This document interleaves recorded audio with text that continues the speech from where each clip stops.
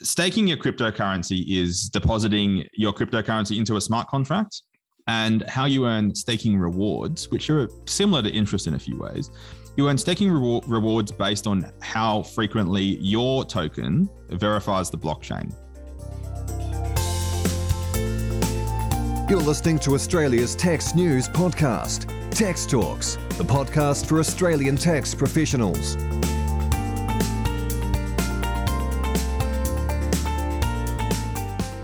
Welcome to episode 338 of Tax Talks. This is Heide Robson, and thank you to Klaas for sponsoring this episode.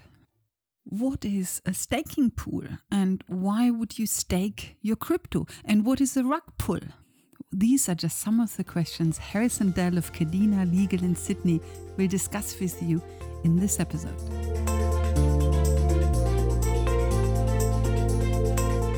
Staking is relevant for proof-of-stake blockchains. And when you stake your crypto, you essentially contribute it and lock it up somewhere and allow it to verify transactions on the network. And you get staking rewards based on how often your crypto is chosen to verify the network. In practice, all of the cryptocurrency is pooled, all of the coins or tokens are pooled together, and the staking rewards are spread out to all the people who have locked up their cryptocurrency for the sake of the network. And it's not uncommon for these staking rewards to be close to 100%. We've been seeing in recent months, we've been seeing millions of percent returns that are potentially offered for staking rewards. The problem with staking rewards is they're often paid in the same cryptocurrency that you stake, and you're subject to price fluctuations. That's the difference to interest, in that it's completely not stable in some cases. In other cases, you can make lots and lots of money. I just had a flashback, and that is, I read somewhere that Bitcoin doesn't allow staking. And I kind of wondered why, but now I understand it because they are focused on proof of work and mining. This proof of stake is completely irrelevant for them, and that's why they don't allow it, because it's basically a completely different concept, correct? That's correct. And you do see some products out there where you can stake, in air quotes, your Bitcoin and other coins that don't actually have staking rewards.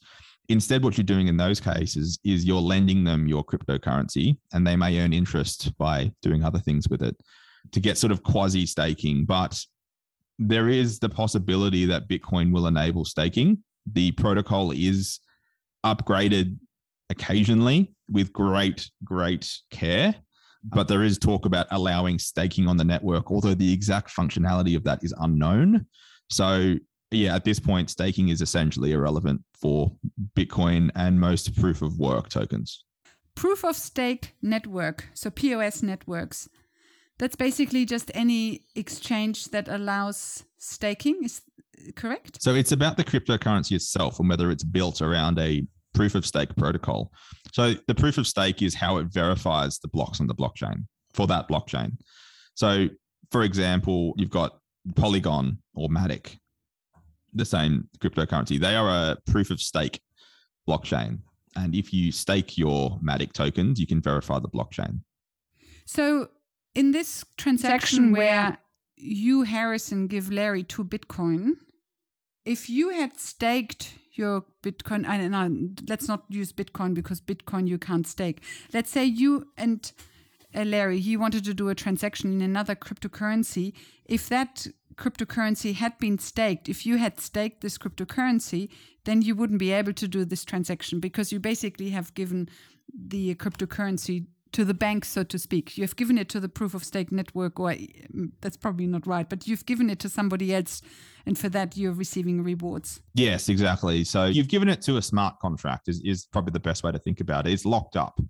And some proof of stake blockchains actually require that you lock it up for a minimum of 60 days before you start receiving rewards and things like that. And that is done to reduce supply in the network. Because if you've got heaps of this token flying around doing next to nothing, then there's a lot of supply, not a lot of demand, and the price will plummet. But if people need to stake it, essentially they will buy it and then we'll lock it up. And then the people who do need to transact on the network, such as to do other things, not just sending crypto to each other, there's a whole range of other applications, then the people who bought and held it and staked it will earn rewards based on how used and how frequently used the network is, if that makes sense. And so the disadvantage of staking is that you can't use it. That's basically the main disadvantage of staking. And I think there's also the risk of a rug pull, correct? If you stake a cryptocurrency that might be slightly nefarious or so, then you can have a rug pull. Actually, no, a rug pull is when your coins are removed from the contract. So it basically means they're taken out of the staking contract again, correct? That's a rug pull. But then you use a rug pull also in a different context. And does rug pull basically just mean you get kicked out? You know, something happens without you wanting it to happen. Yeah. So if I contribute cryptocurrency to a staking pool or liquidity pool or something, then I can, like, normally I'm the only address that can pull it out. Now, there are a range of vulnerabilities in these smart contracts where someone else can pull it out. And because of the nature of blockchain, when it's gone, it's gone. You can't reverse it. You can't get it back. That's the risk in DeFi space. Okay, and when you say they pull it out, does it mean they just pull it out of the staking pool, or you mean they pull the cryptocurrency away from you and it's gone? So they'll pull it out of the staking pool, because when it's staked, you don't own it anymore. It's under a different name. It's just there is an agreement that you can get it back at any time, essentially. So if they pull it out of the staking pool, it goes back to you.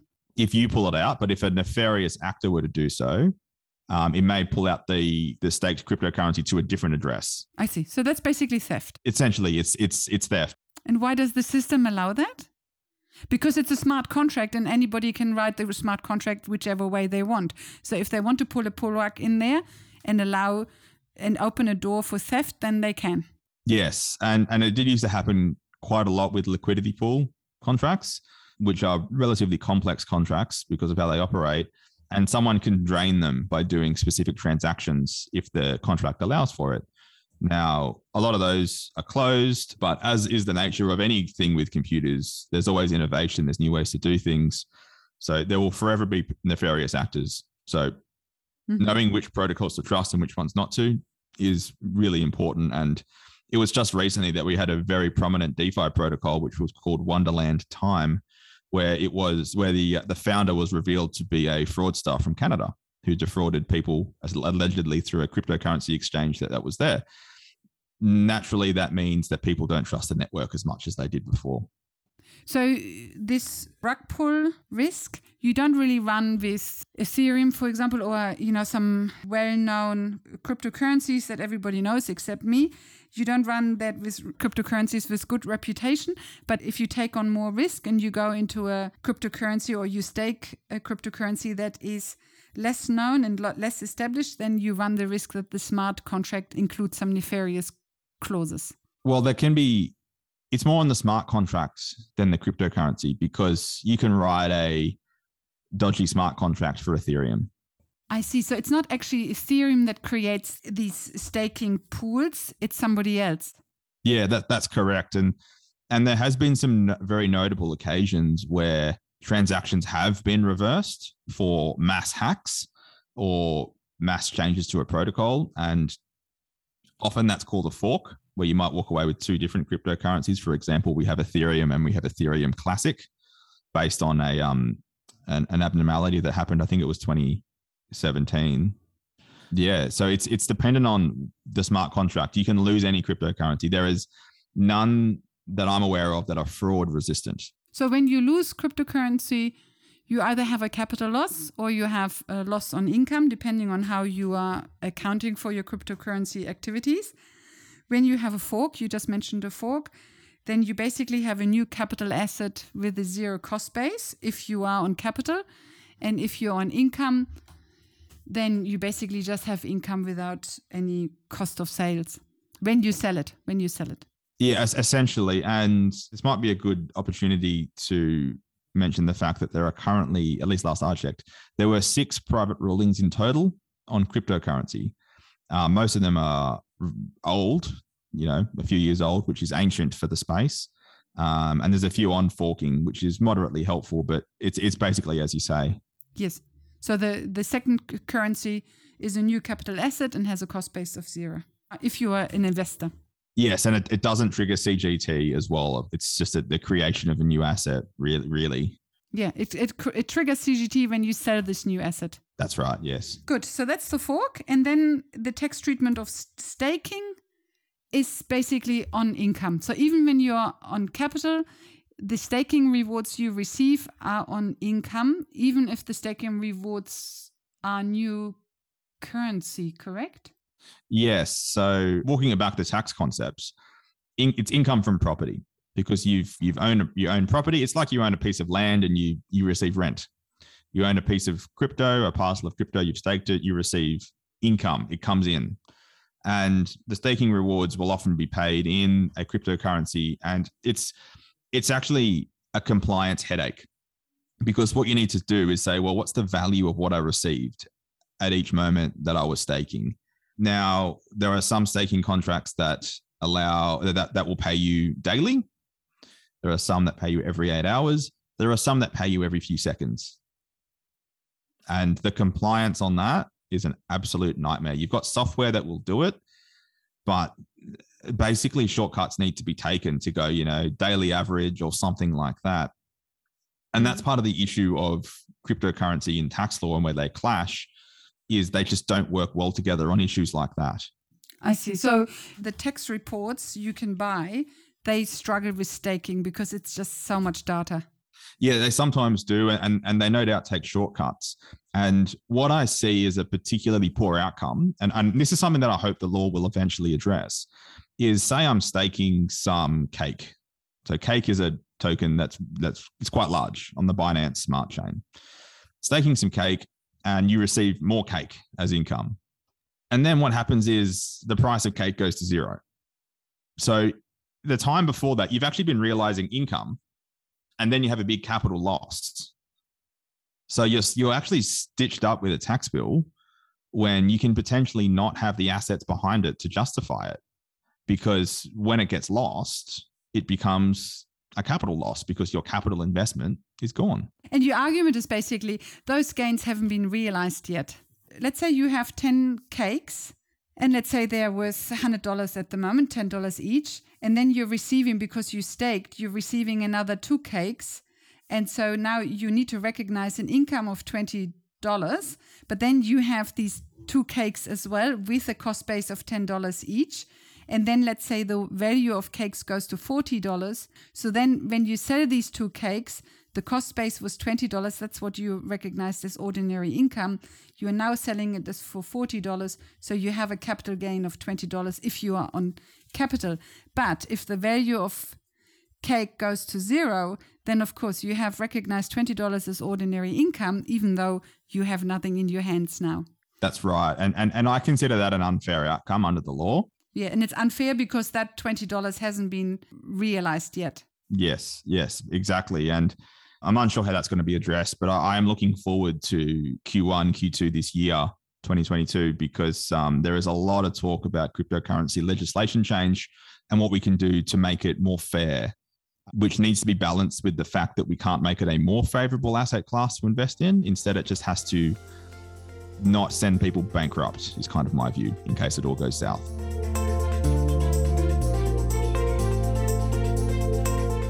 So the question is basically, how much can the ATO see of your crypto trades? There's data sharing arrangements, there's AUSTRAC, and there's common reporting standards. But I would love to understand to what extent most Australians actually trade on Australian exchanges, because my understanding is the ATO only has data sharing arrangements with Australian exchanges. So if most trade outside of Australia, then the ATO basically doesn't get much data through the data sharing arrangements. AUSTRAC only reports transactions over 10,000 K. So if you transfer less than 10,000 K at a time, then the ATO doesn't get any info from AUSTRAC either. And the common reporting standards currently don't cover crypto. So there's nothing coming through the CIS either. So my question is, how much does the ATO actually see of crypto trades? I think a lot of people grossly underestimate how much data the ATO can pull if they want to. So let's start with the very first thing, which is Australian-based exchanges. So the few that I work with and know quite well, I've asked them if they have a subdivision 353-10 standing information request from the ATO to provide them with transaction data, and they've all confirmed that they do, the ones I've spoken with. I wouldn't be surprised if every single one in this country did. Now, of course, Australian law only has the force of law in Australia, and the ATO has a different power to obtain information from offshore. Now, they can't use the force of law to force them to do so. Instead, they have different rules, which are not very helpful for enforcing a Cayman Islands exchange to provide you with transaction data, because they'll just not do that. So really, Australian-based exchanges will do it. Now, there are not many offshore exchanges that allow Australian residents to trade on their platform. There are some. People set up entities to do that, and that comes with substantial risk. And the reason it comes with substantial risk is however you get your cryptocurrency to that account is likely traceable somewhere. So remembering that the blockchain is a public ledger of everything that's ever happened with that cryptocurrency. So there is nothing stopping the ATO running analytics, and I'm sure they will do this at some point in the future. Once they have connected you with a decentralized wallet, there's nothing stopping them saying, well, what has happened in that wallet? Let's have a look. And they can see every single transaction you ever did and run automated software that'll say, here's what your capital gain or loss should approximately be, maybe with a few changes here and there. But if you reported zero in your tax return, you're going to have a bad time. Is it a realistic chance that the ATO would identify the taxpayer? Because it's a private key, it's anonymous. Yes, but remembering the rules of what the ATO needs to prove, if they see you transferring cryptocurrency from your centralized exchange account to a decentralized wallet, they can see that from their data feeds. No doubt. That's actually a fourth one. One is Austrac, where you just outright transfer money from Australia to overseas. But of course, the fourth one is the data feed to the Australian exchanges. If those data feeds then say Harrison withdrew $1 million from the Australian exchange and transferred it to somewhere else, then yeah, I agree with you.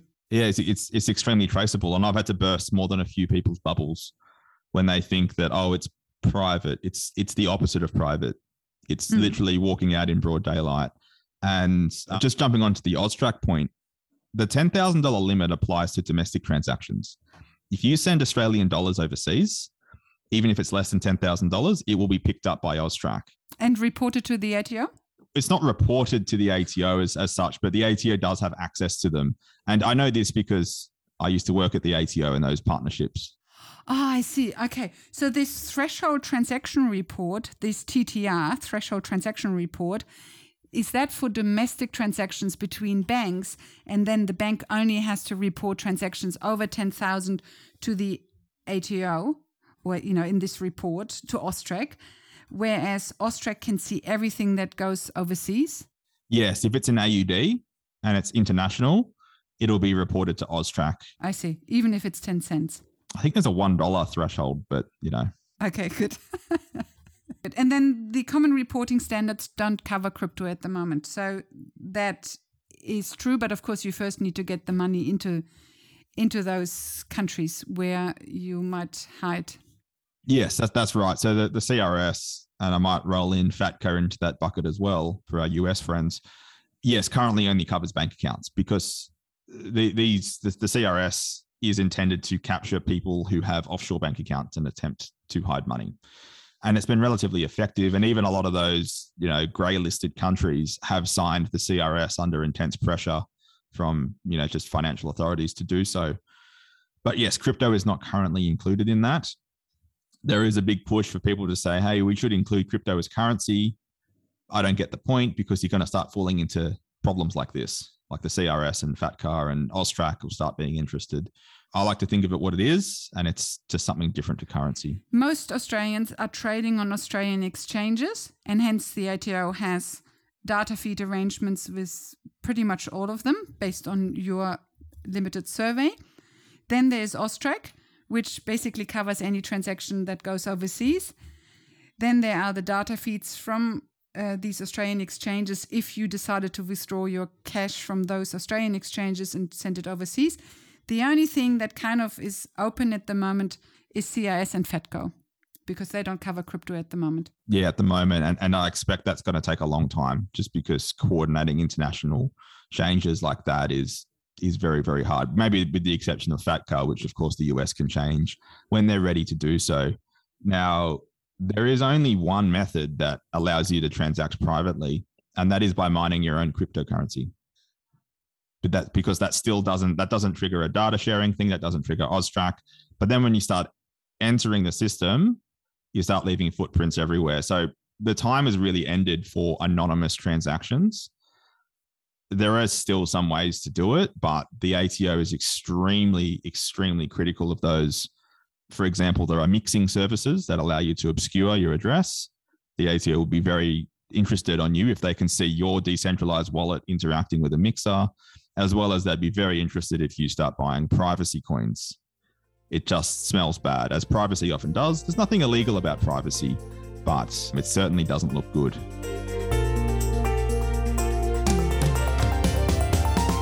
So these were our first 4 episodes about crypto. Over the next few episodes, we will take a short detour and cover some other topics and then come back to cryptocurrency to discuss crypto reporting software, common crypto scams, and current developments.